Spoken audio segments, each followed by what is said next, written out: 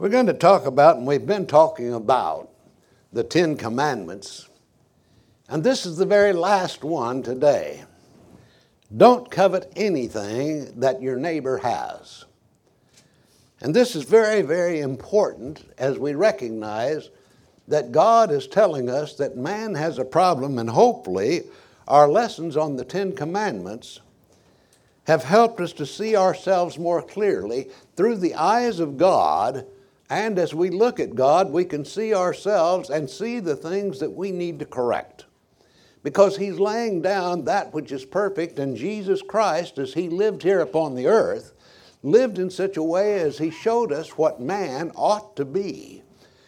And when I compare myself to Him, I see just how short I fall of that. And so I want to correct everything that is wrong, and that is a goal of mine every day. And God wants us to emulate His character, and His character is holy. That is, it's set apart. It's supposed to be different than other people. That we are to be something that displays what God is like because He lives in our life. That Jesus lives in us, and so on. And the 10th commandment changes the actions to an attitude.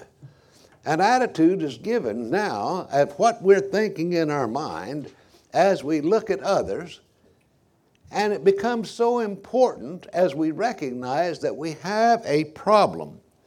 We're trying to keep up with the Joneses all the time and wanting what they have. And that's what He's dealing with here. Remember what coveting is.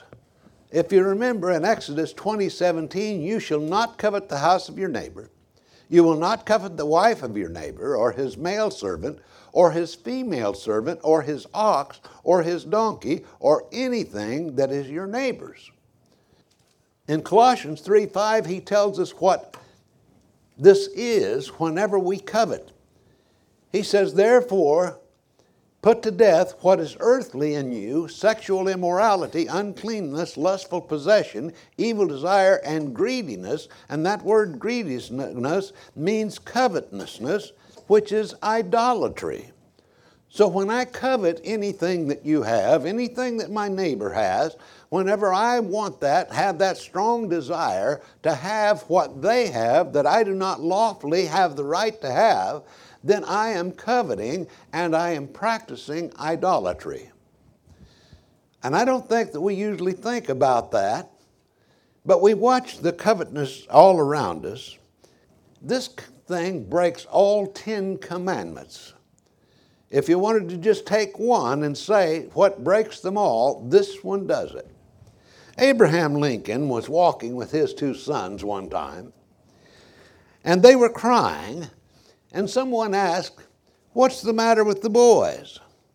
And Lincoln replied, exactly what is wrong with the whole world. He said, I have 3 walnuts, and each boy wants 2.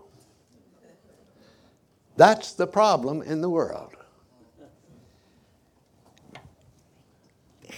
Do you remember, if you went back in history, Eve wanted something she didn't have the right to have. If we come on down, we find that there was David coveted another man's wife and even had her husband killed so that he could have what somebody else had that he had no right to have. And then Judas was motivated by covetousness of heart. Ananias and Sapphira in the Bible, they had the same problem. And even Paul makes the statement over in Romans 7:7, what then shall we say? Is the law sin? May it never be. But I would not have known sin except through the law, for I would not have known covetousness if the law had not said, do not covet.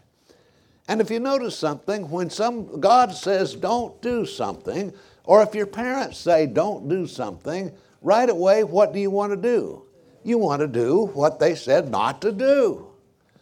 I don't know why that's in man, but it just is. That we have something that is forbidden, we can't have. As I've told the story before, I can remember when I was a child, there was an orange orchard. And that orange orchard was a great big orchard, and we didn't pay any attention to it at all. We walked by it every day. And then they put up a fence, and it said, "No trespassing."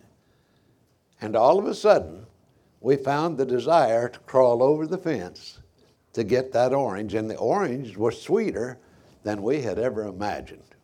Well, that's the way it goes. Covetousness is a problem today, and it's a real problem. In 2 Timothy 3, 1 and 2, "But know this, that in the last days difficult times will come. For people will be lovers of themselves, lovers of money, boasters, arrogant, slanderers, disobedient to parents, ungrateful, unholy." Now that almost pictures our society today. That tells us where we're at. That tells us that this is not something new, but rather it is something that in these last days, God says that's what's going to happen to people. You remember it happened in Noah's day, and he destroyed the world. You remember now that in the last days, he says this is going to happen, and we're seeing it unfold every day, and we have been seeing this. I can remember in the late 1950s it started, and in the 1960s it got worse, and here we are today. Things are not good. Everybody wants something that they have no right to have. It belongs to somebody else. Do you remember in Luke, the 12th chapter and verse 15, he said to them, "Watch out, guard yourself from all greediness, because not even when someone has an abundance does his life consist of his possessions." If you have $1 million, you worry about keeping it, or you are trying to get more and more and more and more. And we see this all the time. People can be bought with something that they don't deserve, and if we just give it to them, it makes them even worse than they were before. Covetousness diseases all of life. You realize when you're greedy of gain that you're never satisfied with what we have. That's one thing that I've noticed about me. If I said I had a problem, that's it. Well, I've got many problems. I don't want you to think that I don't have problems. But greediness is one of them that as I look, I can say, I want this, I want this, I want this, I want this. And there's nothing wrong with having possessions if the possessions don't have you. There's where the problem is. And certainly, I can let these things take me in, and that becomes my life. And then I want more. I'm going to tell you something. We're at a place in life when we say to each other, "What do you want for your birthday?" or whatever. I can't think of a thing that I need. And we really can't. We can't think of a thing that we need. That's good, and yet it's bad too, because those possessions can possess us. It takes things instead of our heart for the Lord. Do you realize how many things that we have that's where our attention is, and it's not upon the Lord? Everything that we do should be to glorify God. I don't care if you have a computer or whatever it is, it's to glorify God. You're to use it for the work of the Lord. And if you have a car, certainly we can enjoy the things of that, but the main purpose is that we are going to glorify God. We're going to do the things that God wants us to do. And then our urges become demands, that this is what I have to have. Urges, we all have them, but why do we have to obey them? And we're wanting things that belong to another.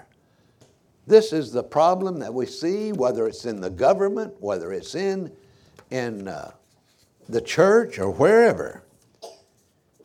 Many are like the man who was jealous of others having better homes than he had. And he went to a realtor and put his home on the market to sell. One morning in the paper, he saw a house for sale. He called his realtor and wanted to see the home. And the realtor said, "That's the home you're selling. I don't have enough. I've got to have something better. I'm fascinated with homes. I've got to have a home." And so he's trying to buy his own possession. Have you noticed something about life? Grass is always greener when you look to the other side. I mean, it just looks better sitting over here. If I can get this thing. The reason why we want things so bad is because our neighbors have things. And we're trying to keep up with them. And we get fascinated with these things, and it becomes something that if I could just get that thing, I think I would be satisfied. When I started out years ago in computers, I found this computer and it was good. Oh man, I finally had what I wanted. And then lo and behold, they came out with another computer that was even better. Oh man, if I had that, I'd be satisfied. And here we are in Apple.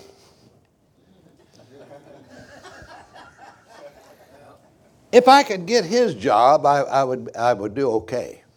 If I could just get his job. You know, I listen to a lot of preachers preach, and wonderful preachers. And I've said, if I could just preach like that guy, if I could just preach like him. And I found out God said, well, you can't. You're going to have to preach the way that you preach. You can't preach like somebody else. Just preach like you preach. People say, you know, John and you don't teach quite the same. Of course we don't. I do better. I'm teasing you. I'm teasing you now. John has his style, I have my style. He doesn't preach like I do, I don't preach like he does. Dave LaBelle used to bug me. Whenever we'd have a preacher come in, he'd say, "That's the best preacher I've ever heard." And I found out that he said that about every preacher that he ever heard. That's the best preacher I've ever heard. And all of them had different styles, but they all was getting the same message across. And we're into a society today that the rich ought to give to me. I need to have what they have. It's just not right for them to be rich. They ought to give it to me. It's not right for somebody to have that much. Have you ever noticed how many poor men hire other people? It's always the rich people, isn't it? So we ought to appreciate that. We're always wanting something for nothing. I'll tell you, that wanting something for nothing is a real problem in our lives. And when somebody calls, and I get the call all the time, you know, they call and say, "You qualify for this great vacation."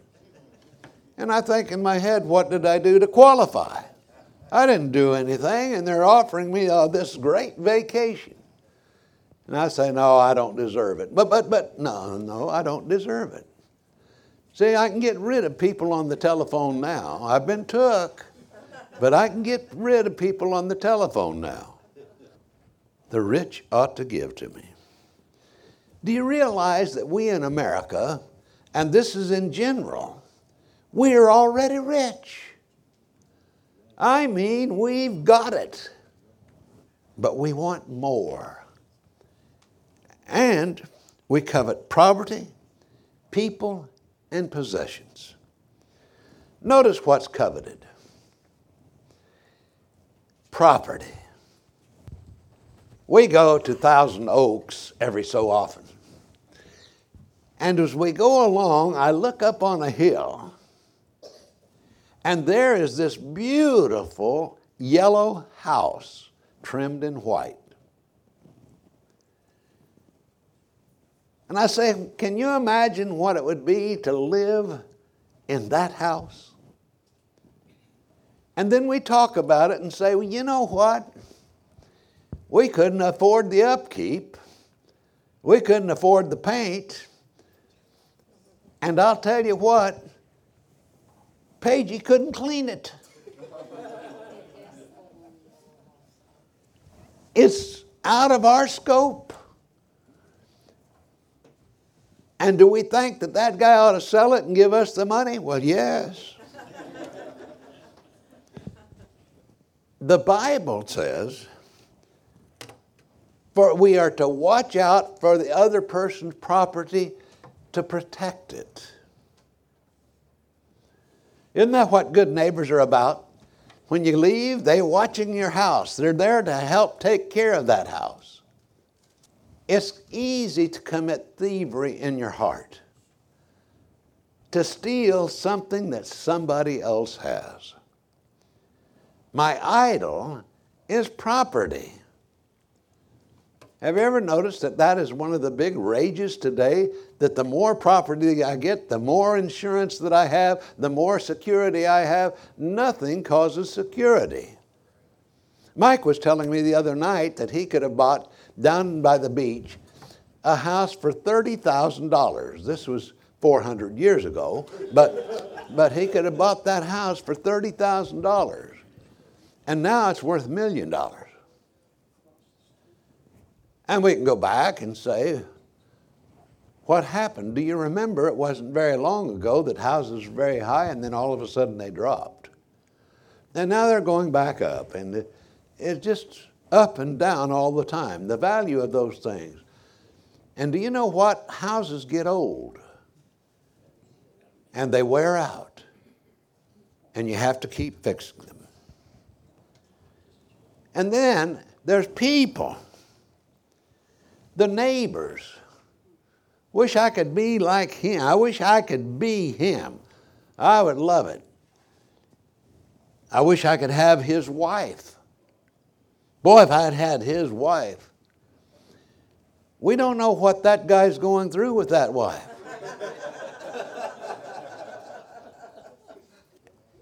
The sin is wanting to possess her. When we say the grass is greener on the other side, it may be a lot shallower. Possessing something that doesn't belong to you. Or we have obsessive thoughts. I worry so much. Everybody liked John's class this morning, and then Wednesday night nobody seems to like my class. Oh, I wish I could just kill John and get on with the teaching. No, I thank God for his teaching. I thank God for his ability, and I thank God that people love his teaching. What did Jesus say? But I say unto you, in Matthew 5:28, but I say to you that everyone who looks at a woman to lust for her has already committed adultery with her in his heart. Now, can you imagine somebody looking at somebody's sister, somebody looking at somebody's mother, somebody looking at somebody's wife, somebody looking at somebody like that, and going through that mental exercise in your head with her? That puts it in perspective. David looked down at that woman, and all of a sudden he had to have her. There was something immodest about her, bathing out like that. But then he had to have her. He had to cover up the sin that he had committed. He had to lie to everybody. He had to have her husband killed. The punishment came upon Israel. What I do in my private life is going to affect you. Whether you know it or not, it will affect you. We're to live honorably, or it can take me to lying, to murder, to every kind of a sin that you can think of. Possessions.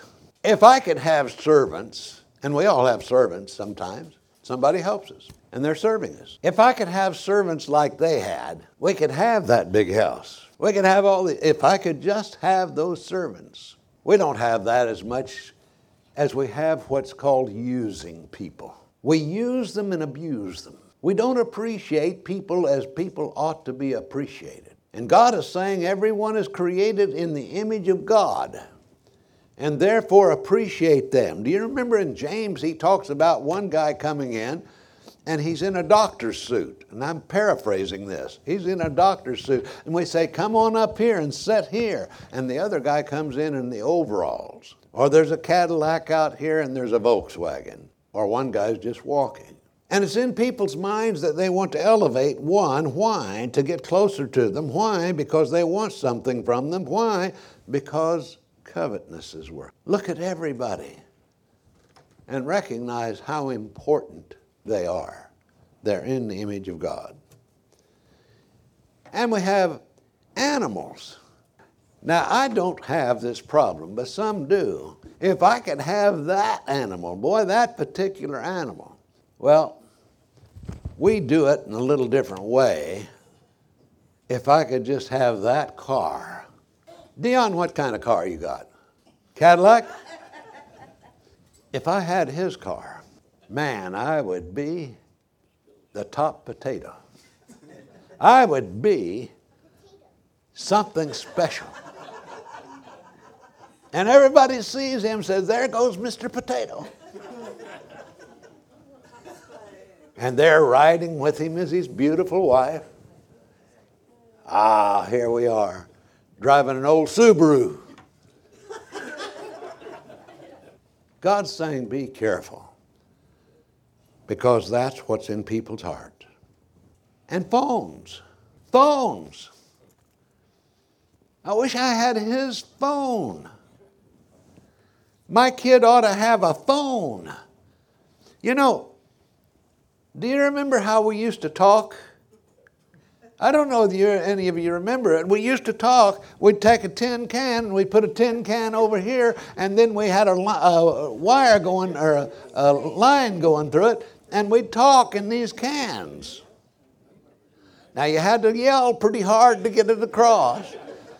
But when I first saw that tin can and that other kid talking to another one, I had to have that kind of a communication center.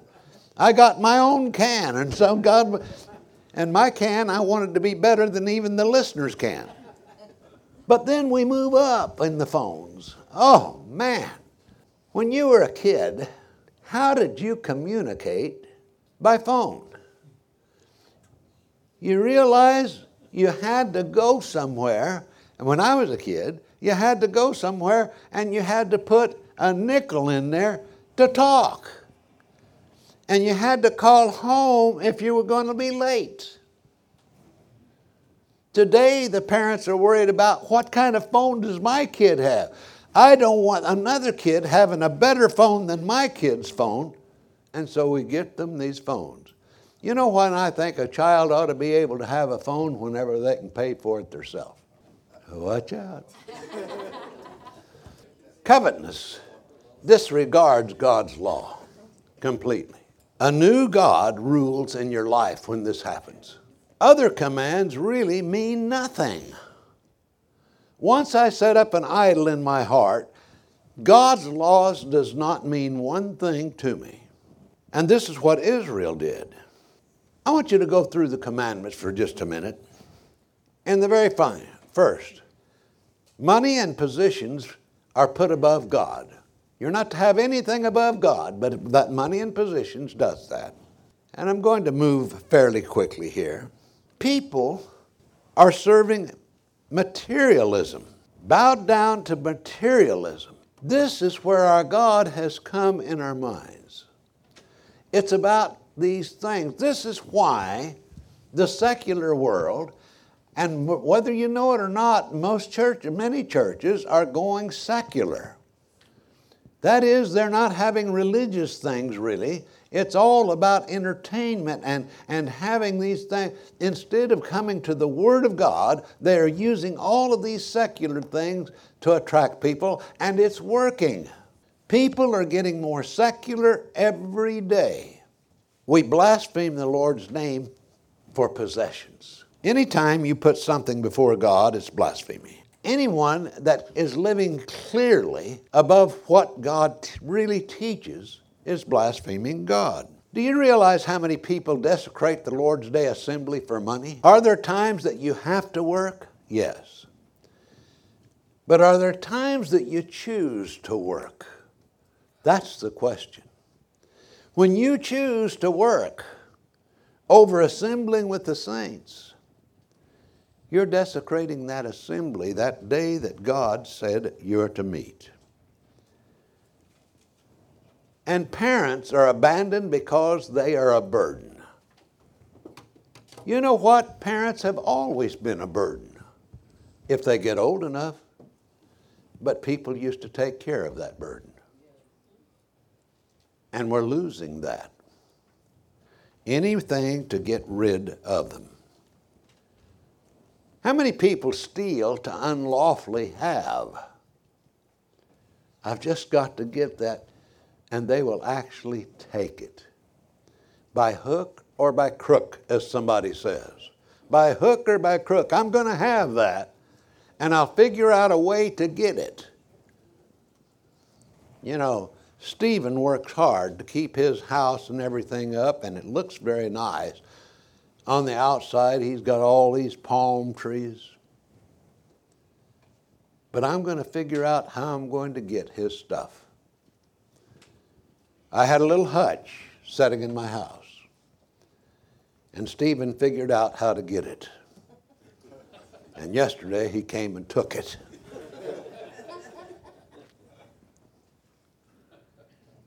For shame. How many people lie to get? And we don't even realize we're lying. We said it last week. Have you ever sold a car and the thing wasn't any good and you lied about it?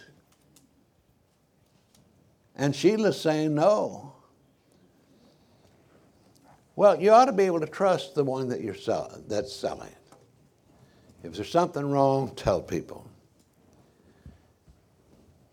And what we are saying is coveting covers it all. It breaks every commandment that God has. And then covetousness denies the Lord. It denies the Lord because it demonstrates a lack of faith. In Philippians, the 4th chapter and verse 19, and my God will fulfill your every need according to his riches and glory in Christ Jesus. I understand that to mean very simply that if I truly trust upon the Lord, do what the Lord tells me to do, that God will provide what I need.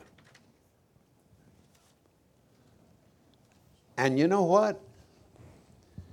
It works. Even when you don't have much. When I was a child, I was very fortunate. We lived in a community that we had these little houses that you live in. They weren't really houses. That my mother covered it with newspaper so that you didn't see outside. But everybody in that community was the same. And I noticed something about that community is what they had, they were willing to share. We are in a tough situation today that people will not share with other people that are less fortunate. Now, when everybody is in that situation, you've got a good situation going on. The happiest times that I can remember is having to sell bottles to go down to get some soda pop. Oh, those were happy times.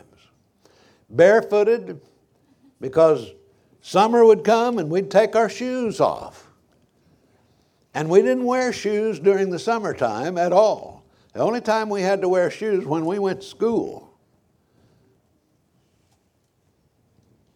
Wearing those old, dirty overalls. That's some of the happiest times I remember in my life. And we were poor. But we were so rich.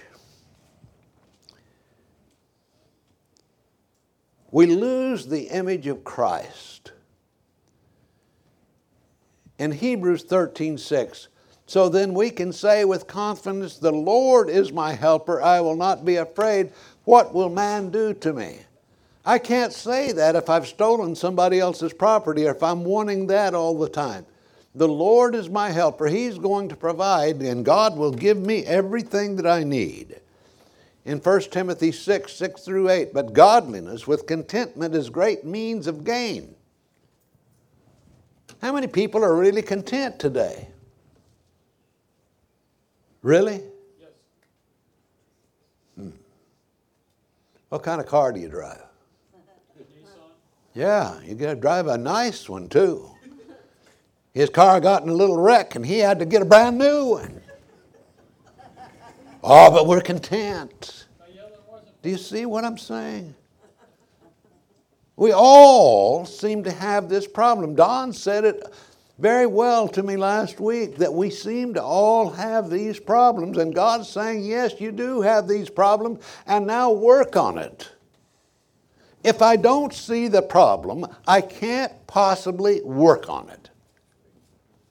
But we don't try to work on it. We're so encaptured with these things. For we have brought nothing into the world, so that neither can we bring anything out. Have you ever seen a U-Haul, after you die, taking your possessions somewhere else where you're going to be? Well, it'd all be burned up.